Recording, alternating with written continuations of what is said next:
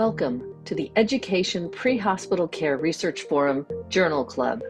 Here in our PCRF Journal Club, we promote evidence-based practices by critically evaluating the latest science in emergency medical services. We hope our discussion will help advance EMS practice. Through the generous support of our sponsor, Limmer Education, we can make science more accessible and understandable.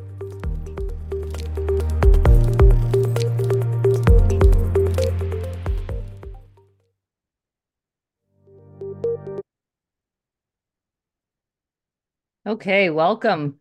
Oh, whoops, I guess I lost my screen here. Wow, that wasn't very good. Welcome, everyone, to the February 2024 Pre-Hospital Care Research Forum Education Research Journal Club.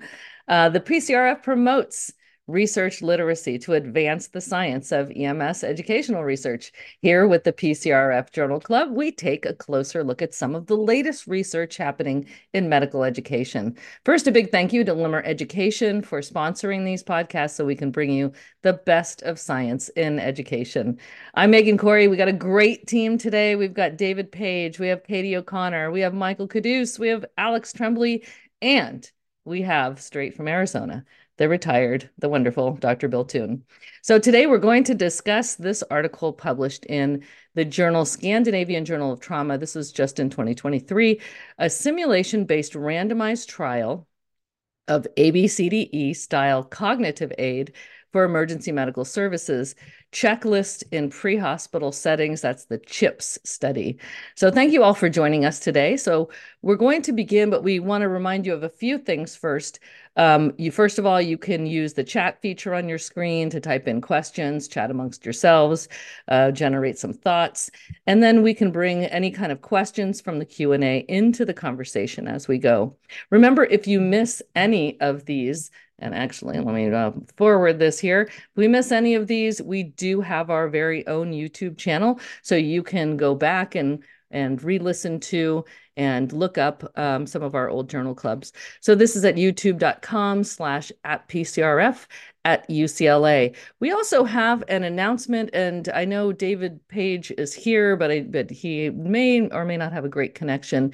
If you can try, David, I'm just going to go ahead and jump in here. We do have an abstract deadline coming up. It's the usual. So those of you who have already done this before may have recognized this. Every June 30th, we have this abstract deadline. There he is. David, did you want to say a few words about our... Yes, absolutely. We're so excited to be partnered with the EMS World Expo conference for the abstract. So the International Scientific Symposium is afoot for Las Vegas in September. And for those that don't know, you get a $500 cash award and up to $2,000 in travel grant money to be able to present your abstract in a conference, in an international conference overseas. So we're working closely with our partners in Australia and the UK and all over the world in Asia. And if you're invited to one of those conferences to present your abstract, we will help pay, and that's for the top award. So if you submit to us, that's super cool. We're also paired with the Pre-Hospital Emergency Care Journal. So your abstract will appear in Pre-Hospital Emergency Care. And because we're closely tied with and support NAMSP's call for abstracts, you will also be able to do the call for abstracts for them. So our deadline is a little bit before then, but we really want new research. So please, please, please submit your research. You will have a complimentary admission to the EMS World Expo, which is worth about $500 these days, if you're one of the first 50 abstracts to be selected. So we're super, super excited about what can come for this September. Thank you, Megan. That's great. And you know what? I think today's discussion too might generate some ideas, some things that are doable. Maybe you thought about dipping your toe into research. Remember, the PCRF also has applications for research workshops. So check out the website for more on that. But when we think about this type of research that we're going to talk about today, there's even smaller things that you could think about doing in your own shop or maybe with somebody else that you've connected with at one of the conferences or just in your area. So let's get into this article, a simulation-based randomized trial of ABCDE style cognitive aid. This is the CHIP study. And a little bit of background. So it's been 24 years since the Institute of Medicine published To Err is Human, Building a Safer Healthcare System. This reported, if you remember, some of us remember this, reported that people are dying from medical errors that occur in hospital. And at that time, it was estimated to be about 98,000 people a year dying from medical error. It underscored not only the urgency of the issue, but it also shifted the focus. And it shifted it from the idea that there are bad individuals doing bad things to good individuals working in faulty systems. And I think that was sort of the beginning of the discussion, at least in medicine. Of course, we know it's been discussed in other high risk systems like aviation. One of the ways that we can address human factors and systemic error is standardization of practices based on evidence. Go figure. So in this discussion today, we're going to specifically take a look at the use of checklists, cognitive aids, job aids. And we've talked about checklists on this before. We've got a couple people here who have worked in quality improvement, who've, definitely, Katie is always talking about, job aids, big fan of job aids. So first I want to take a minute and ask Michael Caduce to come on because he's the one who actually picked this article. So I wanted to know, Mike, if you could just describe to us what was it that stood out about this? Some people ask, how do we pick our articles? And this one comes out of the Scandinavian Journal of Trauma. It's a German study. So what made you pick this one? I think that's a great question, Megan. And I get this too quite regularly of like, why do certain articles get on and others don't? And I think sometimes it's interesting where we find some of the EMS education journals, like articles in the specific journals. Literally, it's a PubMed search for a few keywords like pre-hospital, emergency medical services. And then I usually look back 3 to 6 months trying to find the most relevant documents. Sometimes it's easy and they get picked up by some of the more popular, like there's one article we're looking at right now for the clinical side that just got picked up in Forbes. So okay, that's hot. It's a hot button topic. EMS education, not so much, not making the front page of the Mhm. Times. So it's usually just a Google search of a few keywords and then looking through the methods to see is this something valuable. It's not a topic we've done a lot of recently. We've done checklists, but not in the last 6 months. So that's usually how we find the journals, and it's why sometimes we get some pretty interesting journals that we're like, I didn't know. I was sending some text message back with Remley the other day. There's a peer-reviewed journal for like zoology and zoo care, animals care, and I was like, I never thought this existed, but they were looking at Narcan usage for fentanyl overdoses in animals in the zoo. And I was like, oh, this is really interesting, but it hit Yeah. my keyword search. So I think the reason I picked this one was, again, it's relevant. It came out in the last 6 months, so we like that. And checklists are becoming much more pertinent in other areas of not just aviation and healthcare, but in all kinds of other areas. We always look at the methods. Kim McKenna sold me on the Kirkpatrick's model of if we impact differences in students, does it lead to an impact in their patient care and in their communities? And so we're looking for articles that may make more of a difference to our students rather than like, did they just like it? Great, that's a starting point, but did it make a difference in their patient care? And these checklists have been demonstrated to do that, whether it's EMS or aviation or the operating room or whatnot. So I thought that was key. And then their testing of this scenario I thought was really sound. So they used their checklist in simulation. It wasn't, we're going to teach you this checklist and then we're going to make you take a test over it. It was, we're going to put it to play. And they sort of designed a study around it. So it was more of a prospective trial than a retrospective review of data. So for all of those reasons, I thought it really had some sound methods. And it was moving us in the right direction. And I think the EMS system in Europe, while different than the US, is a little bit more forward thinking on the standardization of Mhm. variables. And so I think they've probably got more buy-in of checklists than we do. While it's not, verified, it seems like that seems to be the case. So those were some of the reasons that I really liked this article.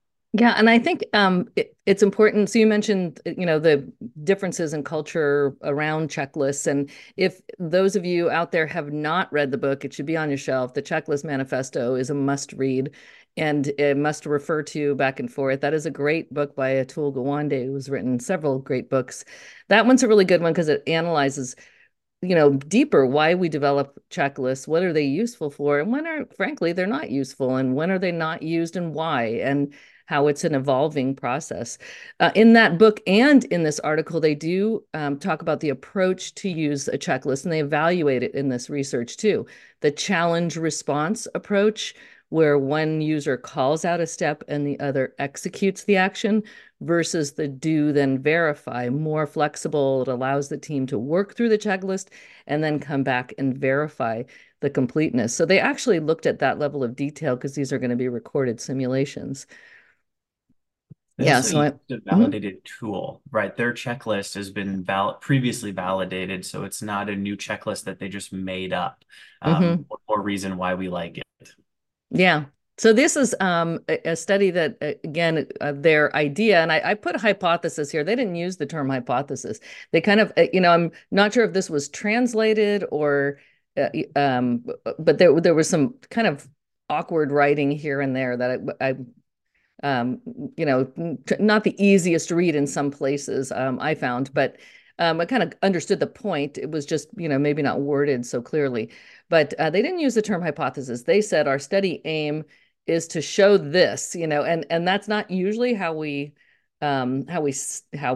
present a research study. We usually say this is what we're thinking. If we compare a control to an intervention, that the intervention is going to show something better. And that's basically what they were saying, as compared to those who were not using a checklist. And it wasn't that they actually weren't using a checklist. It wasn't they weren't overtly using a checklist. The participants that were using a checklist in their intervention group in a ROSC scenario, again, using the European Resuscitation Council guidelines on ROSC, will have a greater, so their hypothesis, they have greater adherence to the guidelines, more time efficient management of the ROSC scenario, and better adherence to even the subsections of the ABCDE compliant workflow. So they had a workflow and they created something, a scoring system. So in a simulated ROSC scenario. So that was their study aim itself. So this was done. So it was a prospective randomized case-controlled study, full-scale medical simulation at a university simulation center, Munich, in a standardized ambulance vehicle mock-up. And the participants, though, in this case, and Michael, you mentioned this, it's a little different. You got a system that has professional EMS providers here in this area in Germany. They're recruited from 26 ambulance service areas. They're going to be running these ROSC scenarios, post-ROSC in teams of 4. Pre-ROSC, you'll have 2 paramedics, then a team of a physician, an EMS, of a pre-hospital physician, because that's the configuration, with a paramedic arrives and then runs the rest of the ROSC scenario. That's my understanding. You guys can correct me if I'm wrong on that. I thought it was pretty impressive that 23 out of 26 of these ambulance service areas ended up being represented by the recruits that came in. The checklist was a part of it was developed by an expert consensus using the ABCDE mnemonic because it's familiar and it has priority oriented care. And this is the part I wanted to ask, and I don't know if any of you picked this up. Trying to visualize all of this. I understand it's going to be in a simulator, it's going to be run, and it's been videotaped, but they talked about the intervention group, that the checklist was released by a speaker, by announcement on a speaker after the teams verbalized that there was a ROSC. So I wasn't completely clear on this, but if what you're looking at now is the flow of how the study went. So you have the group teams by qualification 2 weeks before. They had some 30 minutes of study content, and not it was content on the study, not on ROSC, or it wasn't, lecture material on the actual situation. It was more about the study itself, some type of familiarization. and then a training scenario, and then probably getting familiar with this simulation center itself, from what I imagine, and then briefing checklist by PowerPoint, followed by randomization, and then randomization into the control group and the intervention group. So I took a pre-questionnaire that had a lot of things on it we can get into later, and then a what they encouraged was a timeout before and a timeout after. So briefing, they start the patient in VFib, the ambulance team first comes in, there's a defibrillation, then there's a ROSC. The call out of ROSC, then if they're in the intervention group, the checklist, the doctors on the scene, the ROSC therapy, post questionnaire after it's concluded. And you could see the total time there would have been 20 minutes. It actually ended up being shorter, the post questionnaire, and then the rebriefing. So that's the entire flow of the study. So I'm wondering what you thought. Katie, you run a lot of simulations. What did you have any kind of thoughts about how this was run, like how the Yeah, intervention itself? I thought it was interesting that they didn't do any pre-training on the checklist. Oh, and by the way, these are working professionals, I should say. These are not they're participants, not there were a couple people in training. I think they said 3 paramedic students in there, paramedics in training, but post licensure, everyone's licensed and practicing. This is not a pre-licensure program. I'm sorry. So say that again, Katie. You were. Oh, did you freeze? I think Katie froze. I thought until Katie unfreezes, Yeah. I thought it was really interesting that I read the speaker thing too, and I didn't put too much thought into it. I wonder if one of the reasons they do that is because if your partner's reading the checklist, there's a huge opportunity for error there. Mhm. So then you really have a lot more, I don't know, ability for something to go wrong, if you Yeah. will. Whereas if they're having it read from a speaker, then everybody's getting the checklist in the same format. Hmm. Just from a study design, that would be my only thought um, on it. And I appreciate that they're practicing paramedics, which to me means they've likely run a scenario similar to this before. So they're experienced providers in that they're bringing in all of their, I know how to open the vials, I know how to charge the defibrillator, I've assessed an airway before, I've assessed breathing before, I've assessed circulation before. To me, that should reduce any type of error that we might see or bias that we might see in the they weren't familiar with checking a pulse, and so they weren't sure if there was a pulse or not. Things like that, we sort of get rid of that when we use experienced providers. So I can appreciate that.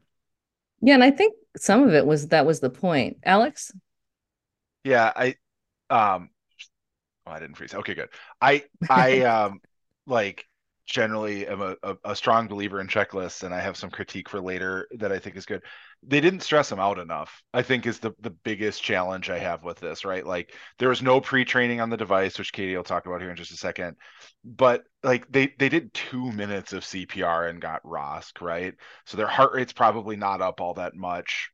This is a very short scenario, just meant to look at this one thing. And the idea of checklisting is to land the dang plane when nothing else is working anymore, right? And so when we have to go all the way down to that core brain function is when the checklist is most important. I don't know that they got all the way there yet, but also this is their first one, right? So like the car phone became the iPhone, and that's okay. So that was my thought. Yeah. Katie, I think you're back. Yeah, sorry about that. But I agree with Alex. I think that like when we are doing simulation, it's important to remember that you can use simulation for like individual learning objectives. And I think that this study is just kind of looking at one thing, right? So I don't think we're really looking at will this checklist work in the sense of how we would probably deploy it in the field, right? Because we would never deploy, or we should never deploy a training tool or a job aid like this without training people on it.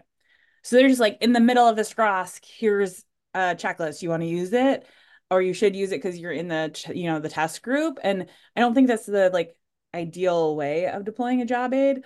But I Hmm. do think it's great that they had it like they're like, we're going to use the right amount of people for this. So this is how we usually respond to a code. So this is how we're going to like run the simulation.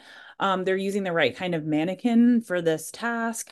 And they kept a lot of things really standard, right? They were like, hey, lots of things could change. This could take all sorts of different time periods, but we're going to set a 10-minute timer and he's going to stay unconscious the whole time and just kind of take away some of the noise that could really complicate things. Hmm. So I do like that, like design of the simulation, but I think it's really important that we like do recognize the things Alex was saying, where there's a lot of stuff that we're missing from direct transfer to field. I'm gonna echo that, and I'll see you and I'll raise you. So I love checklists. I am a checklist manifesto junkie, and I think that what we've learned from aviation and other industries like surgery, where we have checklists that are intuitive, that have specific and very meaningful uh, evidence-based interventions are superbly helpful. When we try to fit them into the mnemonic, A, B, C, D, E, even if it doesn't intuitively make sense, it's easy to remember, but is it really easy for us to kind of go back and go, what does A mean? And there's some issues with this checklist, particularly when you have extra words that aren't necessary in the middle of a code. Like, I don't really Yeah. care that A is a diagnostic. Like, it doesn't, the word is just extra noise that causes me to have cognitive load. I need to Yeah. decrease the cognitive load, right? So just give me like, what airway did I use? And just give me a checkbox, like which airway did I use? If there's two people, one on airway, one on compressions, then maybe there should be two columns and the layout should be different so that, the concept of, okay, I'm on this checklist, you're on that checklist. Dave, And I completely agree with you. I yeah, think that if we did a sub-analysis of their like results, we would see that it's the visual design of the checklist that is potentially causing some of their results here. Because I think they would have had significantly more spread in their results had they first done sims with different versions of the checklist to see if the design impacts and if training impacts. Like if we reverse backwards 3 or 4 steps in this design process, this particular trial, I think, would have significantly, more spread results. absolutely. And full sentences like just having to think, okay, what does it say there? It says general procedure following A, B, C, D, E, and documentation. I'm in the middle of a code. I don't really need to read all of that. Hmm. And that's that extra cognition that it takes to go ignore this, but keep this is really dangerous, I think, in the middle of a crisis. I had occasion to be with a pilot who was showing me the checklists for, in his case, he said, it was Dick Blanchett. He says, look, you're at 100,000 feet or you're flying or whatever it was at whatever altitude and your windshield is starred. And I said, well, I'm not a pilot. And he said, but what does the checklist tell you to do? And the checklist was so intuitive that a layperson like me that's not a pilot could read it and go, oh, it says drop to 10,000 feet. It Hmm. just says drop to 10,000 feet. Yeah. That's all it says. Like, this is the problem. This is the solution. And there was no like complicated if then this, that, dot, dot, dot, bullet points.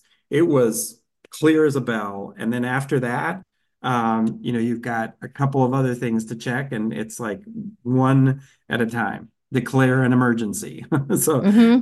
Fly the I, plane. They do right, have things fly the like that plane. in there. Fly the plane. Like, don't forget to fly the plane while you're pushing the Yeah. next few buttons, So, do chest compressions might be Yeah. a really, now this is for ROSC. And so, check a blood pressure. Maybe that, Oh, you just hit on something, David, that I just ran ACLS and my students do that every time. And the ROSC algorithm does not start with take a blood pressure, do a 12 lead. They all do it. And it Mhm, really, I always say, if you got a pulse back, wouldn't you want to know if you got a human back? How would you mhm, check to see if the person's back? Like, oh, I guess we should check responsiveness, see if they're breathing spontaneously. I'm like, look at the algorithms. It's right at the top. But mhm. without fail, when you say, or when the mannequin gets a pulse back, first thing they call out for is the 12 lead and then the blood pressure. And nobody's up at the head of the patient saying, hey, are you responding? Are they breathing? What's the pulse ox? What's the capnography? Ensure the ventilation. That's at the very top of the ROSC algorithm. So, And I absolutely love it. And some of the colors here really make sense. Like you've got a red stop, and that's intuitive. It's a stop sign. I love it. And then the color of, blood down at the C for circulation is red. And so, okay, that makes sense to me. But if it's not matched with something else and it doesn't make sense, then why are you stopping at the beginning of the algorithm? This does not make sense to me, right? The design of this particular algorithm with a big stop sign at the top, I'm thinking, no, don't stop. Actually, you're going to stop compressions, maybe. Like you've determined there's a pulse, stop compressions. Okay, but it doesn't say that. It says, stop and check things, and you're like, stop what? So it should mhm. really be very keep it simple, stupid, and does not necessarily need to be in the order of A, B, C, D, unless it really, really needs to be in that order.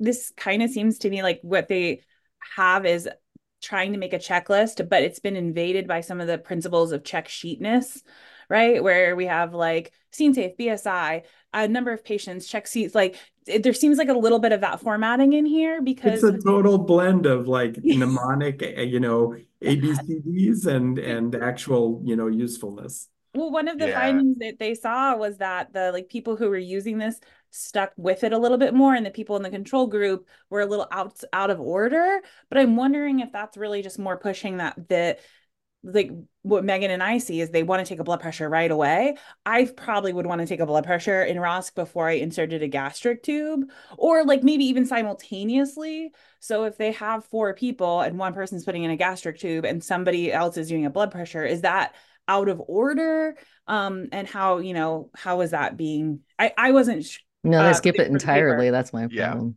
Yeah. Yeah, if it was Alex, like couldn't tell. Alex, and then Bill had something here. So this is the check sheet. That was my feedback, right? So if we go down this list, right, we get to diagnostics, airway secured, and you'll notice in the discussion, 75% of participants turned this into a call and response, even though it was not designed to be a call and response. So I said to Megan, airway secured. Megan says yes, right? If no, like prepare to do CPR again. But right now it's if no, document row of teeth and insert gastric tube, right? So a checklist drops you to 10,000 feet. A check sheet ensures that you still have a windshield, right? So we're moving the organization I'm with, we're moving our guidelines from narrative guidelines to flow sheet for this specific reason, right? Like if you're going to have a critical action, the critical action has to have a response. And that's the biggest like struggle I have here from a quality engineering perspective. Bill, did you have something to add to this too? Of course. Um, I want to go back and what you said, and again, I know everyone here is familiar with it. If you've never read Checklist Manifesto, get it and read it. And the neat part is at the back, they talk about the process of how do you develop a check sheet. And they talk about everything almost everyone has touched on simplicity, logical way, simple to read, and I encourage that. And when we started developing checklists when I was working in Kansas, and we had one for cardiac arrest, post an ROSC, we had about four or five only that we developed clinical checklists. We tested them all out in scenarios first and got lots of feedback and found ways to improve them and came back and did more scenarios before we deployed them in the field. And then we still came back even after that to refine them again, to make them truly, really working tools. But Alex brought the correct thing up and if you listen to enough of it, you need to have a response, and that's very important, that acknowledgement that you need to have there. So there's a guide out there to help you improve a lot of the things we've talked about this checklist. Right. And that the ROSC algorithm in ACLS, when Katie and I were talking about it's not necessarily that I care that there's an order, as much as it's never done. So meaning that the students will say, okay, oh, there's a pulse back. Okay, get a blood pressure and a 12 lead, and then we're going to package up and we're going to leave. And no one ever, wait for the blood pressure, see if I have to give pressors, fluids and pressors. And that entire first part of it, that has to do really with the patient and their brain. Are they spontaneously breathing? What is their ventilatory status? What is their mental status if they have any? That's the one that I think is sometimes missing. And I think it potentially could be dangerous because your hands are off the patient. If you're just slapping something on them and standing back and listening to beeps on the monitor, you can miss a loss of a pulse. And that's I think one of the things that the reason for having checklist, but also having re-evaluation of the checklist. So Bill was talking about developing a checklist, but it doesn't have to, it's not hardwired. Your checklist isn't, and too many of us in EMS education are still committed to this.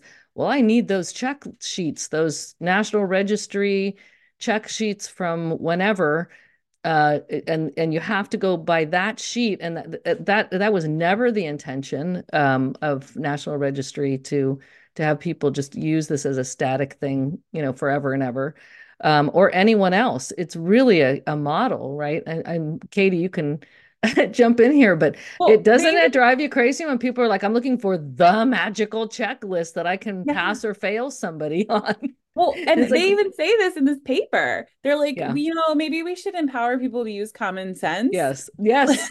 Like I thought that was I great. have that part open because it's my favorite paragraph in the entire paper. It's at the end, and they talk about individual subsections like this can consist of items that are representing established measures of daily routine, like EKGs and blood pressures. And he said that checklist could be optimized and simplified by omitting these items, like the old one for starting an IV, tangled tubing, ensure the tubing is entangled, all these little dinky, teeny, tiny steps that were like, okay, really, can we, turned it into a 6-page checklist. And then they said, doing so, acceptance of a checklist can be improved by empowering the provider to use common sense. Yeah, I always laughed when like the intubation one started with ensure the scene is safe. I'm like, if Yeah. you're at the point where you're deciding to intubate someone and you haven't checked for safety, we like, come on, people. Like, Yes. what are we doing? Yeah, and reevaluating. That's the other thing that comes up in the checklist manifesto. I'm sure David, you and Alex, with all of the aviation and quality improvement, it's constantly being reevaluated. What is useful information? What's evidence-based, and what's, kind of useless stuff to move out of the checklist. Yeah, and there is some really good data that shows that, especially when people become experts and have more experience, that they actually start moving and doing steps different from the typical evaluative, like National Registry style sheet. So I think that we should be using that, like we know that that data is there. That should help design our process. Like if we are moving away to a different format when we become more experts, why isn't that the format that we're using for our sheets? Good point. Alex, did you have something to add? Yeah, I wanted to like take a step back because we just had a really long conversation about the challenges with this. So two things, and I said it before, but like the iPhone 15 came from the car phone, right? Like, so good research makes you think about what research comes next. Perfect research doesn't have to be redone, and there's no such thing. So this is foundational for you to take to your classroom and say, what if I add call and response, or what if I say stop, intubate the patient, or stop, place an airway?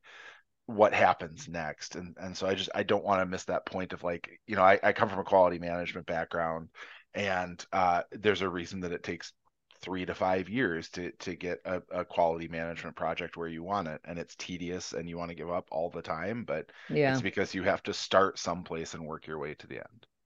Very true. Very true. And this is a guideline from the European Resuscitation Council. So that, this is something that the teams were familiar with coming in. They are practicing providers. They were 10 years, I think, on average, except for a couple of people that were in training. They were not pre-licensure. Everyone was a professional EMS provider. So they would be familiar if you're doing your 2-year resuscitation renewal.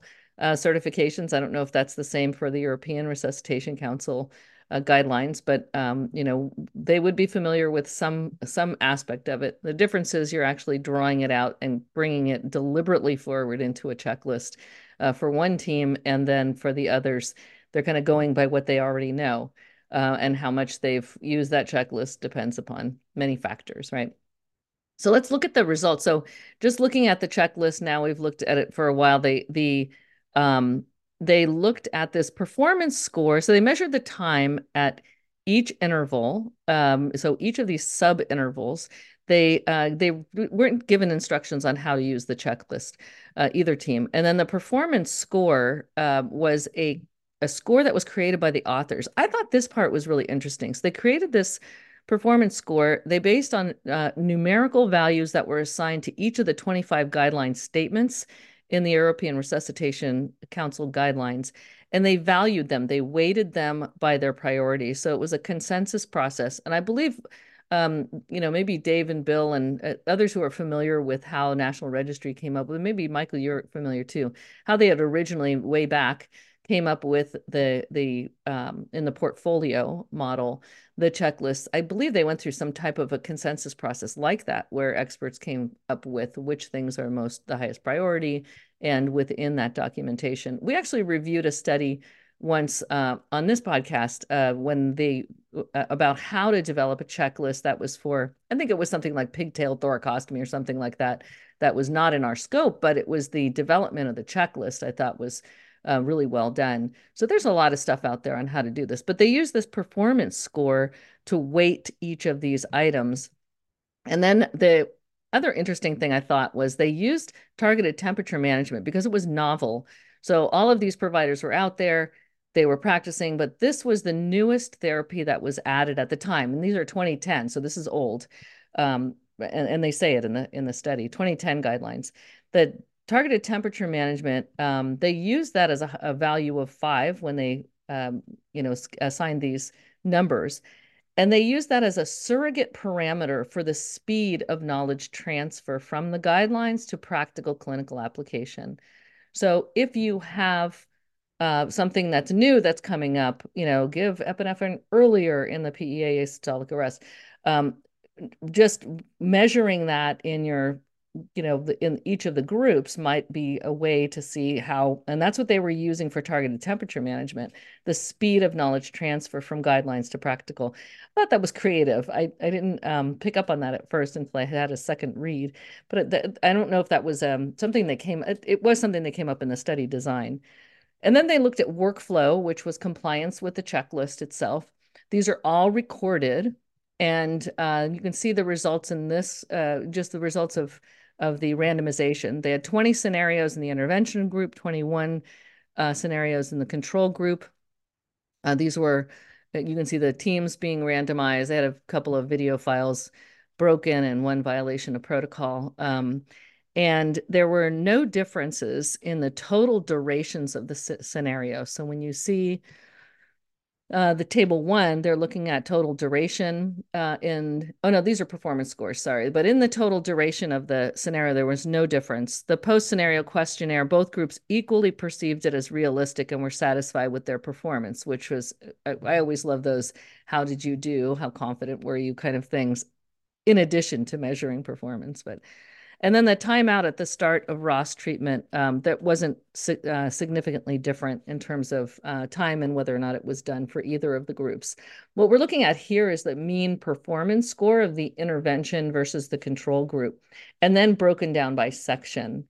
So they came up with the conclusion that the mean performance score of the intervention group was significantly higher than in the control group with a strong effect size. I'm wondering about the overlap, and I'm wondering if Alex or somebody can comment on it, kind of the overlap and whether or not we're looking at something that's leaning in one direction, or I mean, I guess if they set up their statistics to evaluate this effect size, that's what we're looking at. But the performance scores between the intervention and control group, you see the standard deviation, you see quite a bit of overlap. And I'm wondering if that matters to anybody here. Hearing silence, I'll say no. Alex. I had to turn my camera on. I had to evaluate Sorry. whether people wanted that. So I, they say it in their results, but really their only significance here is the performance score. And Mhm. so even with these Cohen's D scores, which are kind of all over the board.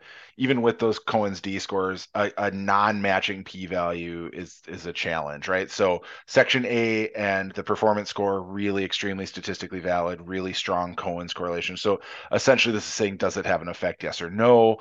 But like in section B, 0.017, 1.7% non-randomization, probably good enough. That 0.687 tells you that it's the data would only suggest a moderate effect from the checklist, right?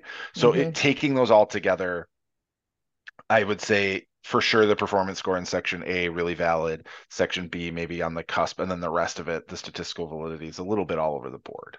Yeah. Michael? I read this to say we need more checklists. There's a lot of variability, and it's not clear that the variability gets changes as you go. So like it might be like we gave up on the checklist. Clearly they kept using the checklist. Mhm. But to me, this shows there's variability in how we're assessing our ROSC patients, and we should have a standardized checklist for it. Now, this may not be the ideal checklist, but to me, it showed me there's variability across the board here, which means that nobody's doing it the same way. So we need Yeah. something. And ROSC is peri-arrest, right? Because ROS patients re-arrest. So it's a there the importance of a checklist in a ROS patient, I would think would be huge. Yeah, So especially because Tanner Smeeta just published a great paper that said the more likely you re-arrest, the more likely you are to never wake back up. yeah. So yeah, I think it's a great Yeah. idea. So this is a really important one. And I can't help but think that something here could be replicated in paramedic students, in multiple, in continuing education programs, looking at being more deliberate about a checklist. What aspects of the checklist have evidence behind them? And I thought that was the beauty of this study, is that they started with the evidence and weighted the items based on the evidence. So imagine if you did that. I mean, Katie, imagine if you're teaching you're going through a meeting with your faculty and developing a checklist. And you've got to start with the evidence first, and not just the evidence. In our case, we're both in pre-licensure programs, so initial education, not only the evidence for the treatment, but the evidence for the educational, aspects of it. So simulation-based education, we know that, and retrieval practice and interleaving and all of those things have the foundation of educational evidence that these students are going to remember this more. So you have both pressures.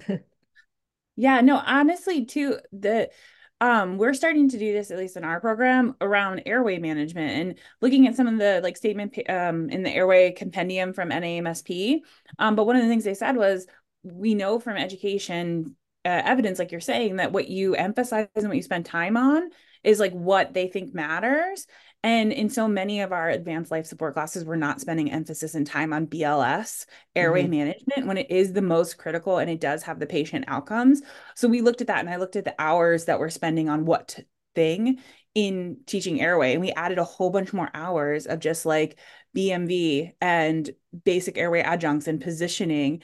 And it hasn't really, we don't have a problem with their ability to intubate. They like don't have bad outcomes, but we do still have problems with their ability to ventilate with a bag mask. Mhm. So like we're adjusting that and even just changing our curriculum based on the evidence. And I think adjusting the way we're doing our skills sheets, and it's like, really, did you do all this BLS stuff? And if you haven't, like, you've automatically failed before you even can put a laryngoscope in someone's mouth. So Yeah.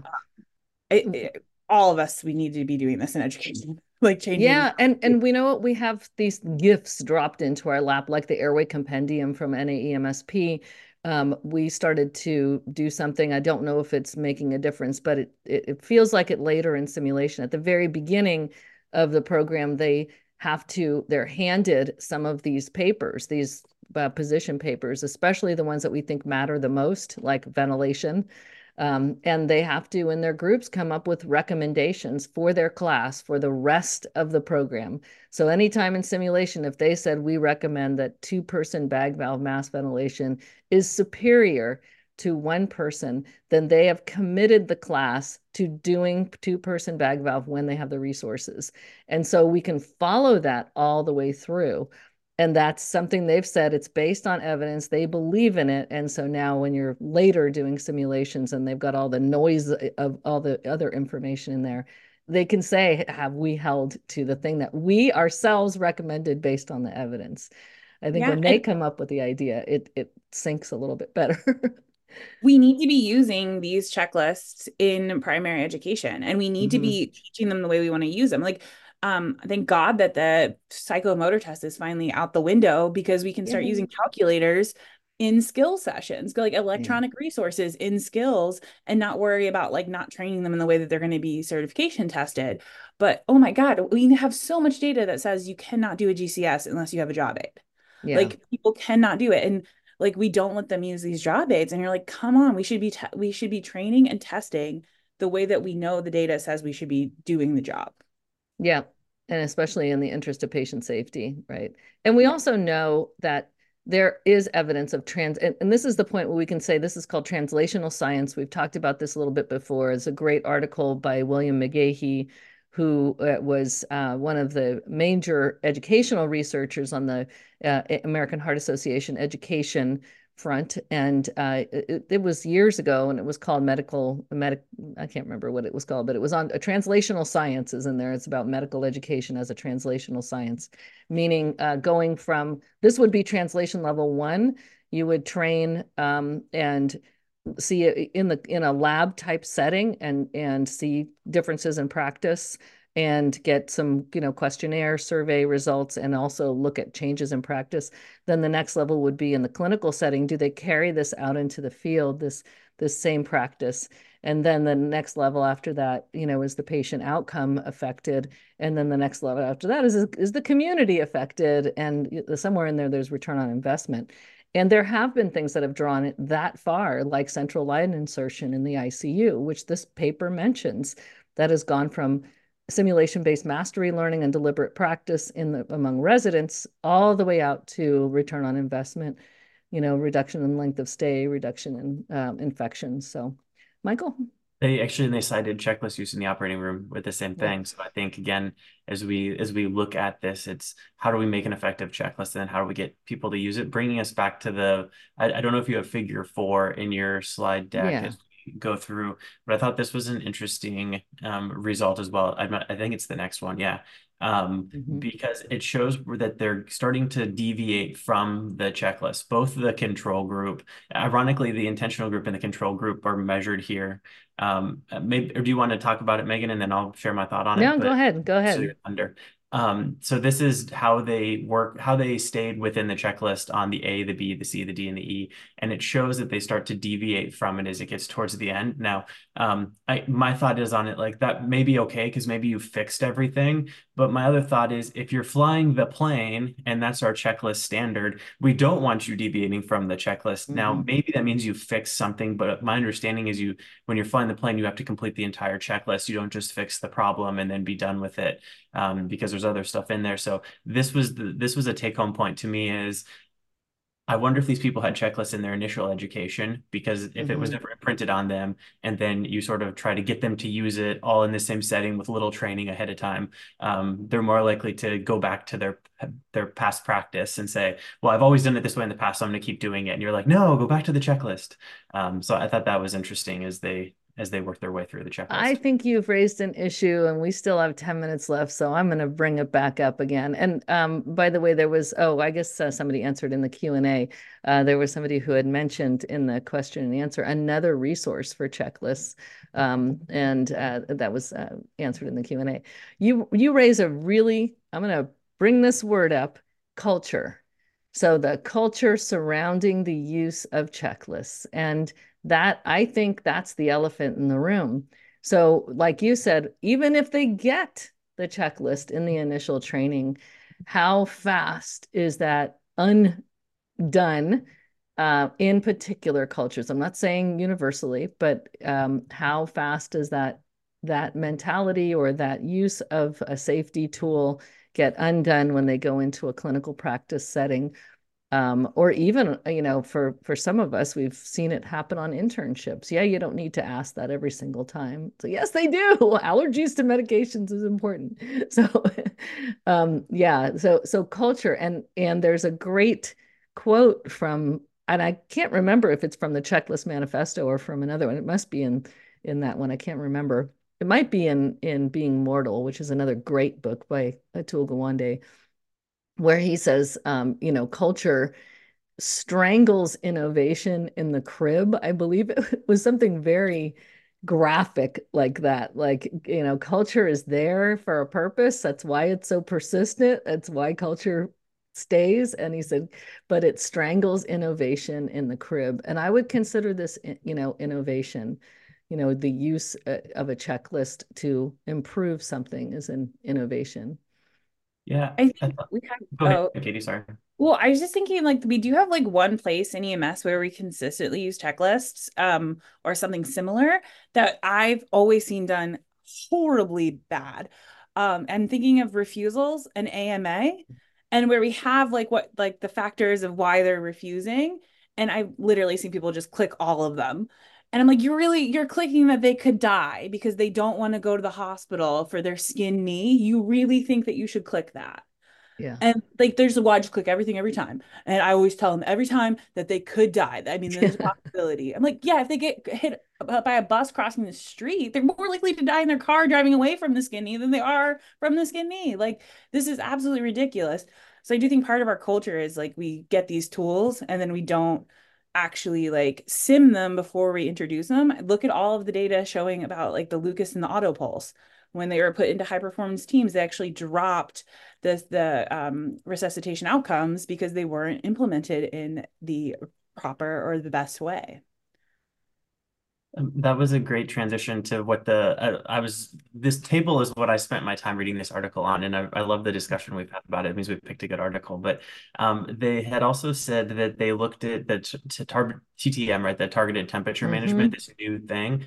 And they found that the groups who were using the checklist discussed it almost double than in the control teams. So when rolling out new technology, my thought was, right, we've talked about it in class. We don't know exactly where it goes in our algorithm. So giving you a checklist for new technology is really helpful. It brought me back to what you were saying, Megan, about the initial, again, we need to train them initially to use the checklist, and then it's easy to add things in. Alex can probably tell us what the debacle that may come when changing a job aid or a memory aid, but it made me think back to they they would not have probably done the new technology had it not been in the checklist. At least that's what the study demonstrates, or the larger group actually did do it. So the checklist benefited the newer technology. And again, without the checklist, we go back to our past practice. I don't want to say bad habits. I want to say our past practice, because sometimes it's good habits. But if we want to roll out new things, here's an advancement on how to do it. Add it into the checklist, and you're more likely Yeah. to get adherence. And evidence, I think, is so important. I mean, I think that maybe you could get people to commit to things if you have some degree of evidence behind it. If you have the evidence that this is really important to do this, it is going to avoid, and in ROSC is going to avoid rearrest, and then bringing out the numbers that you were talking about, Mike, about rearrest, reduces the likelihood you're ever going to come back. So I think that's a powerful, piece of information for someone to actually buy into a checklist, and maybe it can cut through culture. So I think that's one of the important things, and to be fair to people that are out there and saying, well, a lot of this stuff is baloney, put that away, student or new paramedic or whatever. Maybe it's because we haven't made them valuable and they're not worthwhile. And can you tell, and let me ask you and Alex this one too, can you look at a checklist and tell whether it was written with the spooky liability is around the corner, we might get sued, versus this is important for patient care? Do you know the checklist that we use every day in EMS that we probably don't think about enough is EMD, right? like especially the like the Clausen method of EMD, the copywritten version. Those, right? Like they have one to, I work for a county government now. And so our fire dispatchers have one for what to do if your Prius gas pedal gets stuck down, right? Like those ones are not written for liability. They are written to reduce pain, suffering, and death prior to the arrival of professionals. And then there are things like the built-in AMA checklist that I wrote for my organization that stinks. That, yeah, to your point, like we're doing it to make sure that we address our general liability as much as we can. But then what's the evidence behind that? Does it reduce general liability? That's the other thing. So there's the evidence for both, not just medical outcomes, but also the whole liability outcome. Absolutely. The one thing I wanted to just share too, because I did not see this the first time I read the paper, but I was just reviewing the discussion and they said the effect was achieved. So they found some additional guideline adherence and some things like this, but the effect was achieved without the need to invest in additional process time. And that struck me this time that I read it after our discussion, because that was one of the things we discussed is, did they have any training on the tool? And so maybe part of this study design was actually that they didn't want to do a lot of training on the tool. They wanted to rely on experienced providers knowing some of what to do. I don't know that I think that's the best way to do it. I don't think that's maybe the worst way to do it either. But I find that interesting that maybe this study design had something to do with like, we intentionally didn't want you to have a bunch of training on this tool because it may bias the results. Instead, we want to rely on your experience as experienced clinicians. I would wonder if that had something to do with it. Mm-hmm. Like a pragmatic study. Bill? Yeah, almost. So I know we're getting to the end of the hour here and it comes quickly and stuff. So I've enjoyed the paper and I think it's a good read. Um, and it should help guide, but it gets back to a fundamental thing that we've talked about. We talk about the culture of the agencies that these people will go to, but we need to also remember the culture of the educational community. Some of the ways we teach are very fixed and rigid, and they don't practice any of the new teaching principles that exist or anything like that. It's discouraging for me to when I sit in training programs of other people and I just go, no wonder no one learns anything here, or at least from my point of view, no one learns anything. It's just my point of view. But I like the paper. I think it's a good start. I believe we need more work in this area and to find out what is a good way, what is the best practice to not only develop, but then not indoctrinate, but to get it into your organization, try to change the culture and everything. And there should be a dovetail between what goes on within the initial education programs to what's going out in the agencies that these people will go to do internships or eventually be employed by. So, but thanks everyone. I do appreciate this topic and this paper. Yeah, this is great. And again, I think the other take home I have is when you're reading a paper, it's worth a second and a third read. And I think you've heard that from all of us that, you read it once, you kind of have your judgments, and then you read it again, you kind of dig into it. That's what a journal club is great for. And that's what we're here for. So to dig a little deeper into the study and see if if we can pick out some of the great nuggets of research. This is not easy stuff to do research and publish it, especially in the way that they did it, a randomized case control study with real providers, talk about herding cats, into the simulation center and recording and going through painstaking, review and that kind of thing. I do want to thank Sam for posting that question in the chat. The work of Sean Maxwell, spelled Shaughn, if you want to look up, from 2014. He is referred to in the checklist manifesto as well. But there is work from 2014 that created he created some simple design checklists also. And then designed to reduce cognitive load. We've talked about cognitive load a few times. The simplicity of a checklist, especially in a high risk and high, cognitive load situation, is an important thing for adherence and for timing. So I want to thank all of our panelists. This has been a great discussion. Thank you, everyone out there, for listening and for joining us today. Remember, we'll be back on Friday, March 22nd. And the article we're going to be looking at on March 22nd is using simulation to teach learners in healthcare behavioral skills related to diversity, equity, and inclusion. This is a scoping review of the literature, but we're going to have a great conversation about this. But remember, before then, we have a PCRF Clinical Journal Club. That's on Monday, March 11th. Again, 10 a.m. Central, right? No, 10 a.m. Pacific, noon Central. I'm at Pacific. So to join us live each month, you can register on the website, prehospitalcare.org. And then remember, you can find us on the YouTube channel. Thank you, everyone, for joining us, and we will see you next month.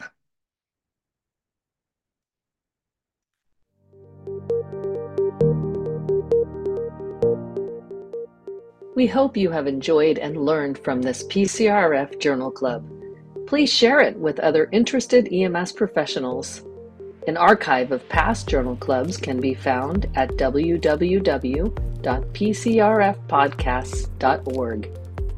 You can also find us on Facebook at PCRF at UCLA and on our website at www.prehospitalcare.org.